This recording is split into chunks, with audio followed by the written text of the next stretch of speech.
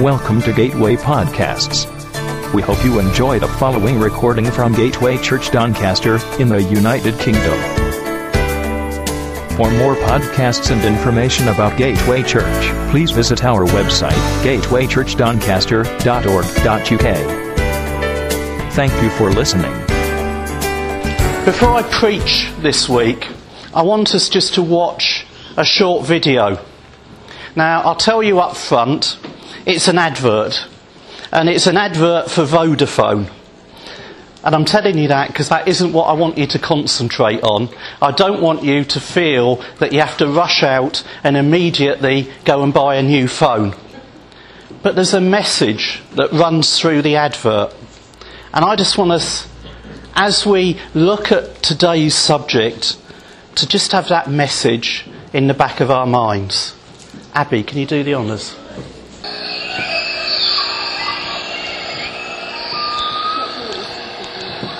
The common mayfly has a life expectancy of just 1 day. But is he miserable about it? He fills his day with the things he loves. He soars, he swoops, he savours every moment.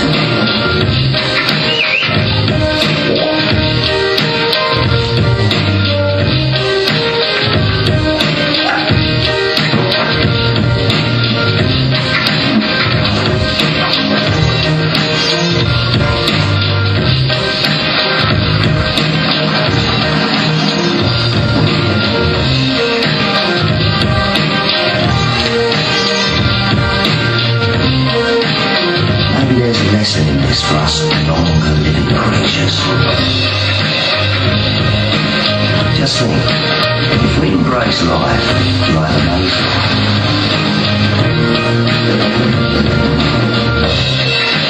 what a life that would be.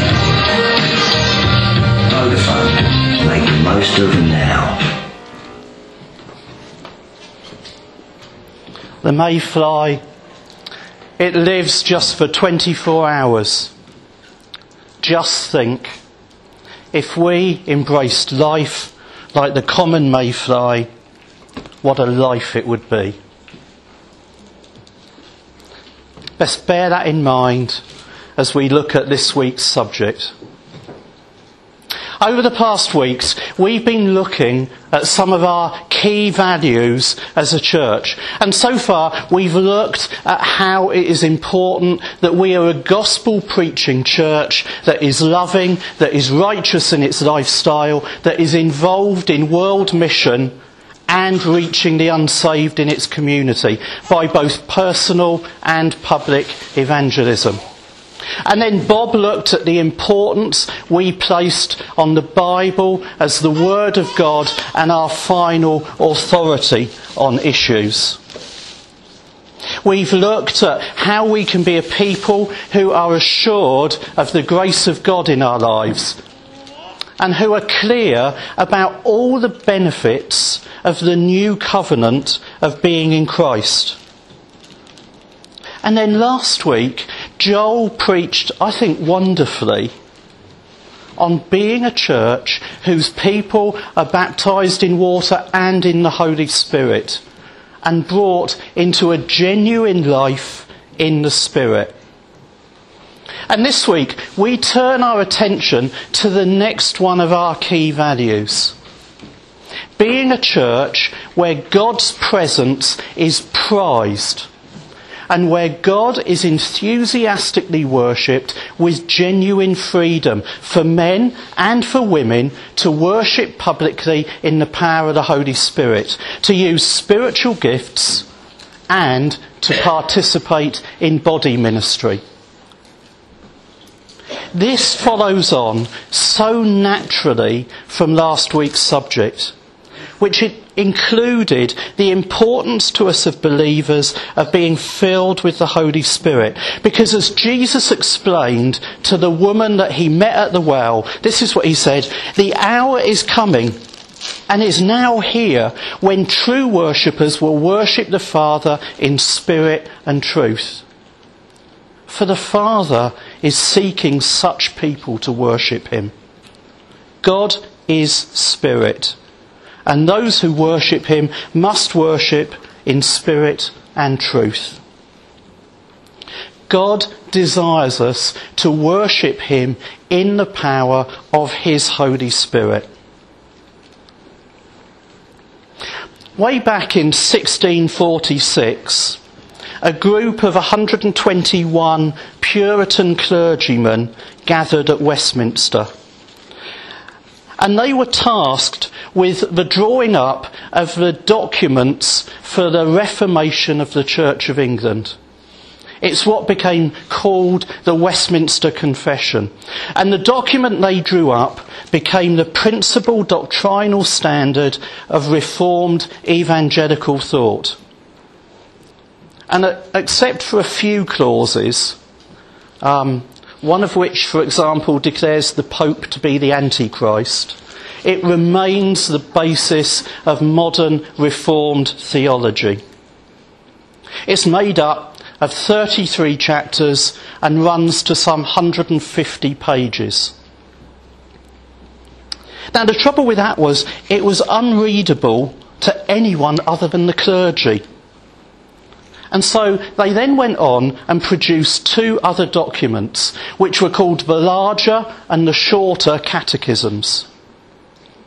The shorter catechism consists of 107 questions and answers, and it was designed to allow it to be memorised.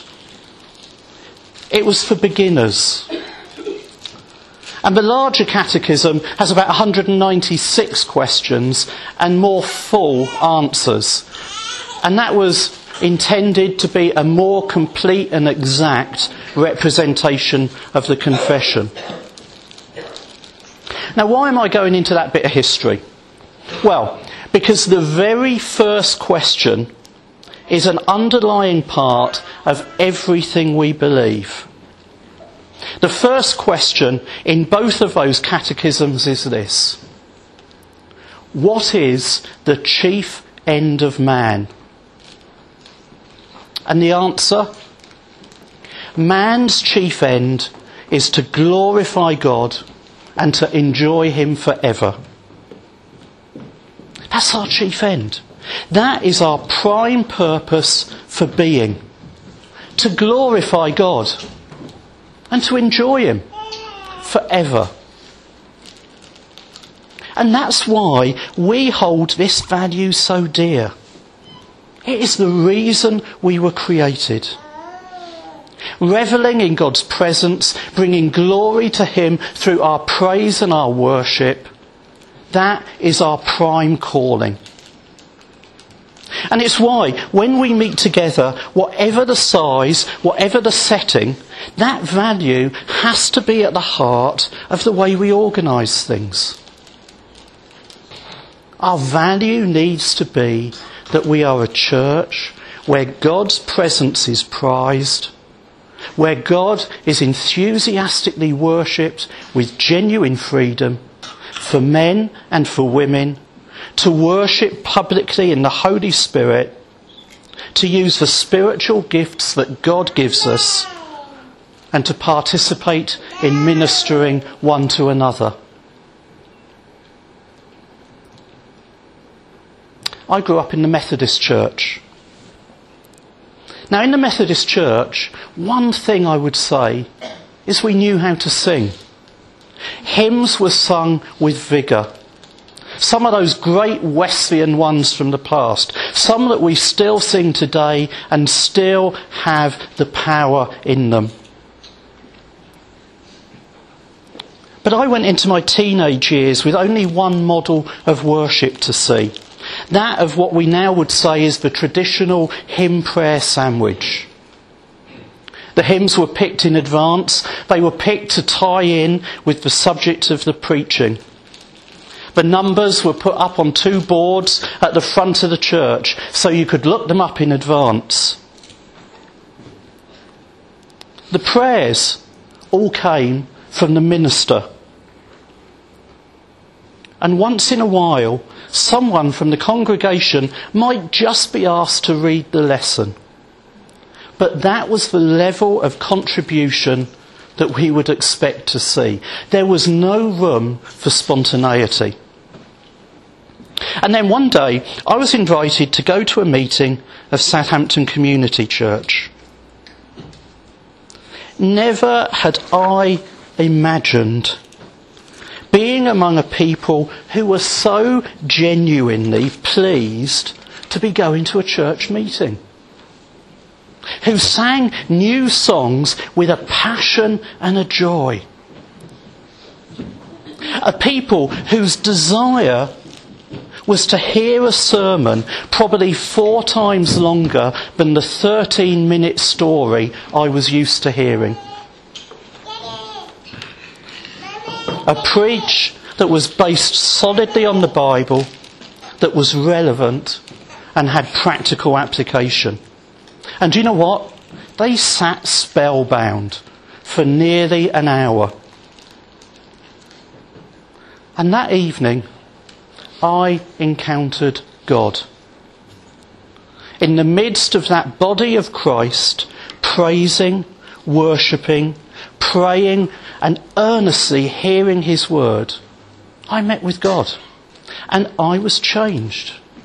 And do you know what? Never again was I going to be happy with empty ritual, because I had now seen something far closer to true worship. In one sense, that was my first real church meeting. And it set a benchmark for what I looked for in the future in terms of worship in general terms, but also about church specifically. That deep desire to encounter God, with everyone there enthusiastically alive to the moving of God's Holy Spirit. What I later found out was that was typical of what we read about worship in the New Testament. Sadly, so much of what happens in church today, even in so-called charismatic worship, can be a million miles from that. There are churches that describe themselves as charismatic, but that description can be applied just because they use a contemporary style of worship. And you know what saddens me? The all too familiar picture we see of people coming in late, of coming in distracted into our meetings, of meetings that have a sense of hurry that we have to get through them, and of worship that's just made up of the latest songs, whether they're from New Day, Grapevine, New Wine or Hillsong. I'm saddened when the word charismatic means to people little more than a lifted hand or the singing of a contemporary song. I'm saddened when believers gather with little or no expectation of an encounter. And I'm saddened when those who participate are mainly the preacher, the worship leader, and just 1 or 2 others. I'm happy to say we don't often see that here. Yet people leave those church meetings Sunday by Sunday saying it was a good meeting, when in fact, if we were honest, the worship was dull. Not one gift of the Spirit was used, and the sermon probably bored even the most dedicated. In contrast, I'm doing my best, yeah. In contrast, Paul was clearly passionate for something else. He was passionate for body ministry. Listen to what he wrote to the church in Rome. I appeal to you, therefore, brothers, by the mercies of God, present your bodies as a living sacrifice, holy and acceptable to God. This is your spiritual worship. Do not be conformed to this world, but be transformed by the renewal of your mind, that by testing you may discern what is the will of God, what is good and acceptable and perfect. For by grace given to me, I say to everyone among you, not to think of himself more highly than he ought, but to think with sober judgment, each according to the measure of faith that God has assigned. For as in one body we have many members, and the members do not all have the same function, so we, though many, are one body in Christ, and individually members of one another, having gifts that differ according to the grace given to us. Let us use them. If prophecy, in proportion to our faith. If service, in our serving. The one who teaches, in his teaching. The one who exhorts, in his exhortation. The one who contributes in generosity. The one who leads with zeal. The one who does acts of mercy with cheerfulness. And then to the church in Corinth, he wrote this. What then, brothers? When you come together, each one has a hymn, a lesson, a revelation, a tongue, or an interpretation. Let all things be done for the building up. If any speak in a tongue, let only 2 or at the most 3 in each in turn, and let someone interpret. But if there's no one to interpret, let each of them keep silent in church and speak to himself and to God. Let 2 or 3 prophets speak, and let the others weigh what is said. If a revelation is made to another sitting there, let the first be silent. For you can all prophesy one by one, so that all may learn and all may be encouraged. And the spirits of the prophets are subject to prophets, for God is not a God of confusion, but of peace. You know, it's that passion and that very practical teaching that we have to turn to in order to address this most important of our values. What is it that we should seek each and every time we come together as church? I want to this morning just highlight a few key things. The first is this. We should be encountering God's empowering presence. When we talk about worship, we use all sorts of theological terms. Glory, transcendence. We talk about the immanence of God. But what do we really mean? This is what Paul says in Romans 8.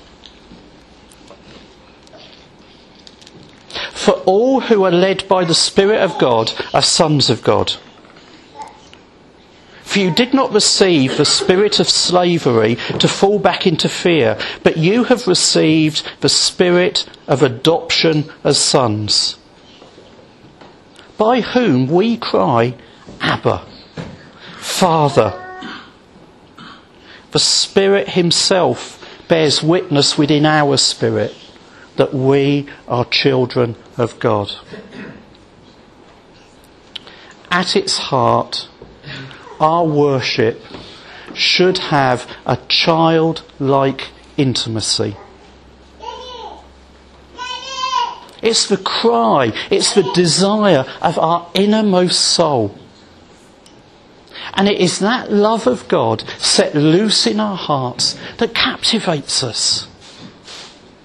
Someone once described it as our hearts melting within us, just like wax before a fire, with the love of God, our Saviour. It is this desire to be satisfied with nothing less that needs to be in our every thought when we come together. We need to be prepared, like Jacob, to wrestle with our own flesh, to get to that place of wanting nothing but an encounter with God. Or to be like Moses, who in crying out to God, "God, show me your mercy," knew that it could be at the very cost of his life. And then secondly, we should be experiencing freedom in the Holy Spirit. Paul declared this boldly. He said, "For freedom Christ has set us free." From his writing to the church in Galatia, it's clear that he was passionate that believers should receive the Holy Spirit by faith. He said this to them in chapter 3. "Let me ask you only this. Did you receive the Spirit by works of the law or by hearing with faith?"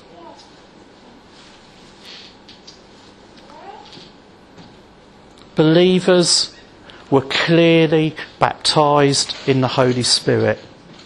And that's something Joel spoke about last week. But he saw dangers. And he warned the church of it. The gifts shouldn't be perceived as something we can get through skill, through effort, or for practice. They're not something over which we have any rights at all. They're called the charismata. Their title means they are undeserved gifts freely given to us. They're given. They're not bought. They're undeserved. They're not earned. They're gifts from a loving Heavenly Father. They're gifts to encourage us, to build us up, and in the process build his church. And so we must take care that our worship is always centred on what is important. We mustn't become man-dependent. We mustn't become man-centred. It mustn't be the quality of the performance of those who lead us that are the most significant factor in our worship. Although our heart's desire will always be to give of our best. Our way of doing things must never get in the way.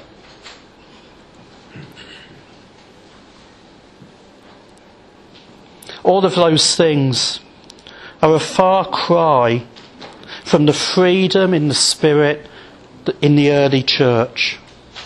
And it was that freedom that resulted in an explosion of spiritual gifts. And as a result, Paul found the need to teach on it.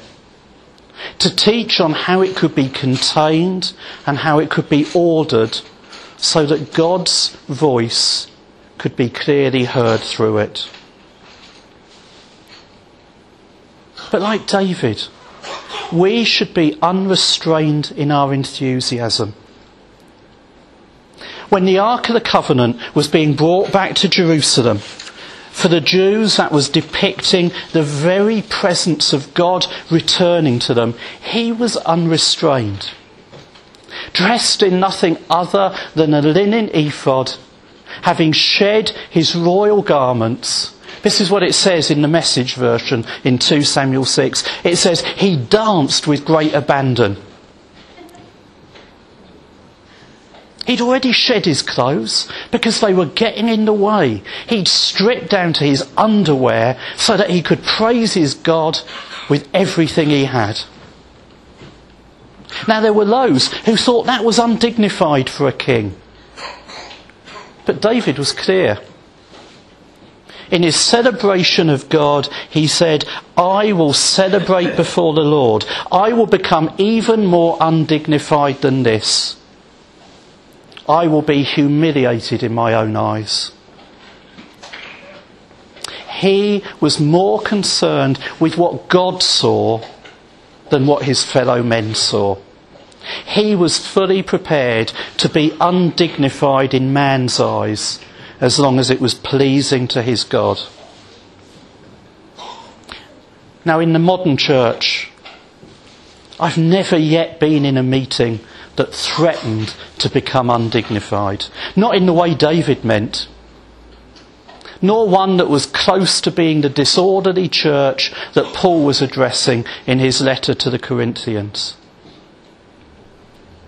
We've got a long way to go before we hit that. Thirdly, we should come with an eagerness to see the church built up through the gifts of the Holy Spirit. When we come together, our hunger to see and receive the gifts of the Holy Spirit should be born out of a genuine love for one another. As a result of their use, we should have the expectation that each and every member of the body is strengthened. The gifts are just that. They're gifts. They're not based on merit. They don't confer status. They're not there so that we should enjoy notoriety. Indeed, as Paul observes, if I speak in the tongues of men and of angels, but have not love, I'm a noisy gong or a clanging cymbal. If I have prophetic powers and understand all the mysteries and all knowledge, and if I have all faith so as to remove mountains, but have not love, I am nothing. The gifts are for the building up and the strengthening of the church. And then fourthly, we should be expectant of worship that brings glory to Jesus. Paul tells us that. He says, no one can say Jesus is Lord except in the Holy Spirit. When we talk about the use of the spiritual gifts, it has to include the preaching and the teaching gifts as well. And faith comes from hearing the message. Worship begins to arise as we hear the word of the Lord and respond to it. And anything that tries to minimise the preaching of God's word can only result in shadow worship and Christians with shallow roots that will wilt in the heat that the world puts on us. The word of God and our worship pulls us out of those influences of the world which would put ourselves at the centre and other things second. When we come to the preaching in our worship, we should be experiencing a powerful pull on our lives.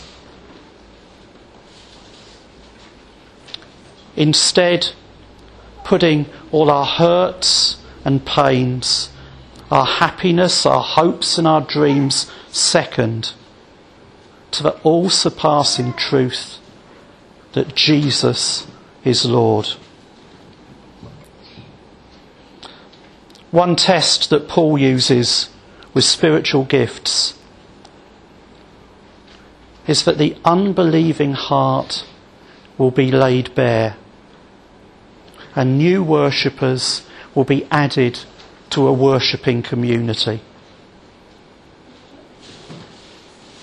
By the grace of God, we have seen that happen. We have seen that happen amongst us. As in our worship and through the gifts, people have found more and more freedom. Let's raise our expectation. Let's hope for so much more, that the glory might just go to Jesus. So what should our worship be like? Because in a minute, we have an opportunity to make another step this morning.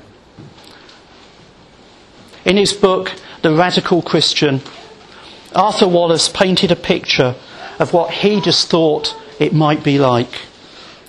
It's only one man's view, having read the book of Acts, as to what worship in the early church was like. But it gives a taste. And I'll tell you what, every time I read this, it excites me.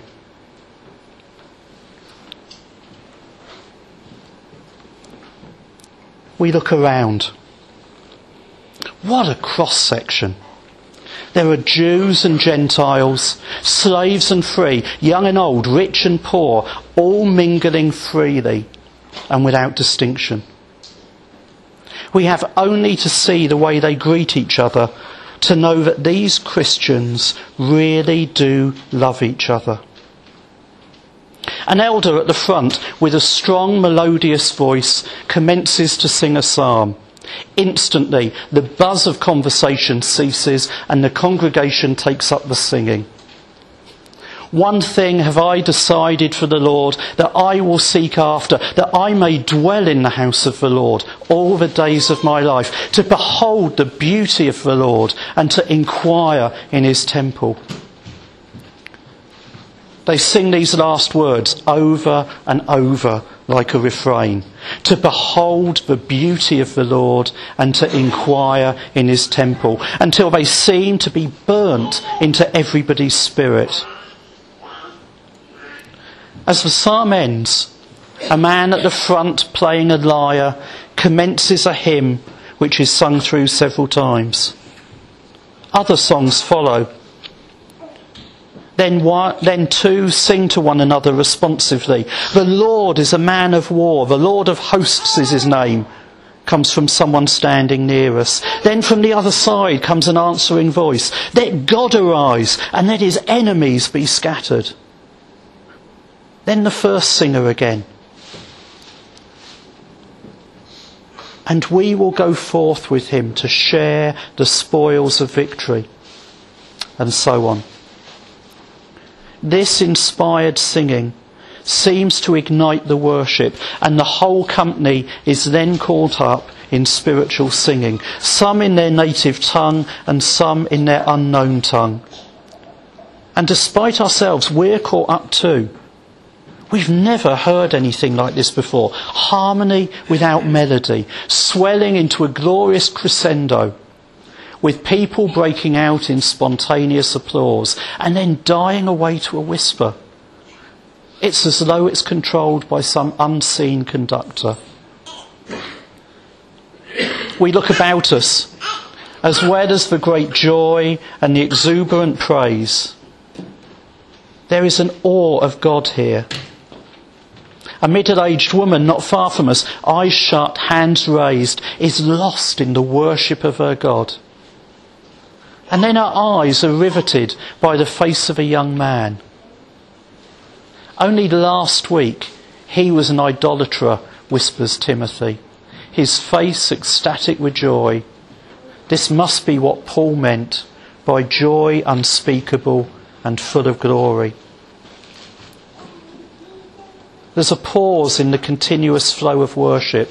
An elderly man with unmistakable features of a Jew rises to pray. His hands and his eyes are lifted heavenward. His speech is simple, but he knows how to touch the throne of God. He prays for the emperor, for local rulers, for the nation, and for the word of God to prosper. Hardly is it through when a young man is on his feet praying fervently for the progress of the gospel in the city, that every believer will witness boldly, that God will stretch out his hand to heal, and signs and wonders might be done in Jesus' name. At this, a man breaks in with a testimony. For some time they'd been trying to share the good news with his parents, apparently without success. But this week his father was seized with a raging fever, and fearing he was going to die, he rebuked the sickness in Jesus' name, and his father was healed. My parents are here, he continues, pointing to an elderly couple beside him, and now they want to hear about the way. Spontaneous applause and shouts of hallelujah greet the news, followed by another wave of praise. There are further prayers for imprisoned saints, for those suffering persecution, and for testimony in other parts. There are utterances in tongues, each followed by an interpretation in the form of an inspired prayer or praise.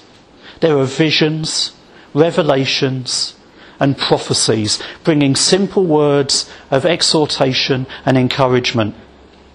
It seems as though everyone has their hymn, or a word of instruction, a revelation, a tongue or interpretation. All are evidently free to participate as the Spirit leads. The men with heads bare, the women with heads but not faces veiled. It's just how one person imagined it. But as I read that, I think, to be in a meeting like that. Is it just me? Is it just me? Shall I tell you what? We have the opportunity this morning to be in a meeting just like that. Let's pray.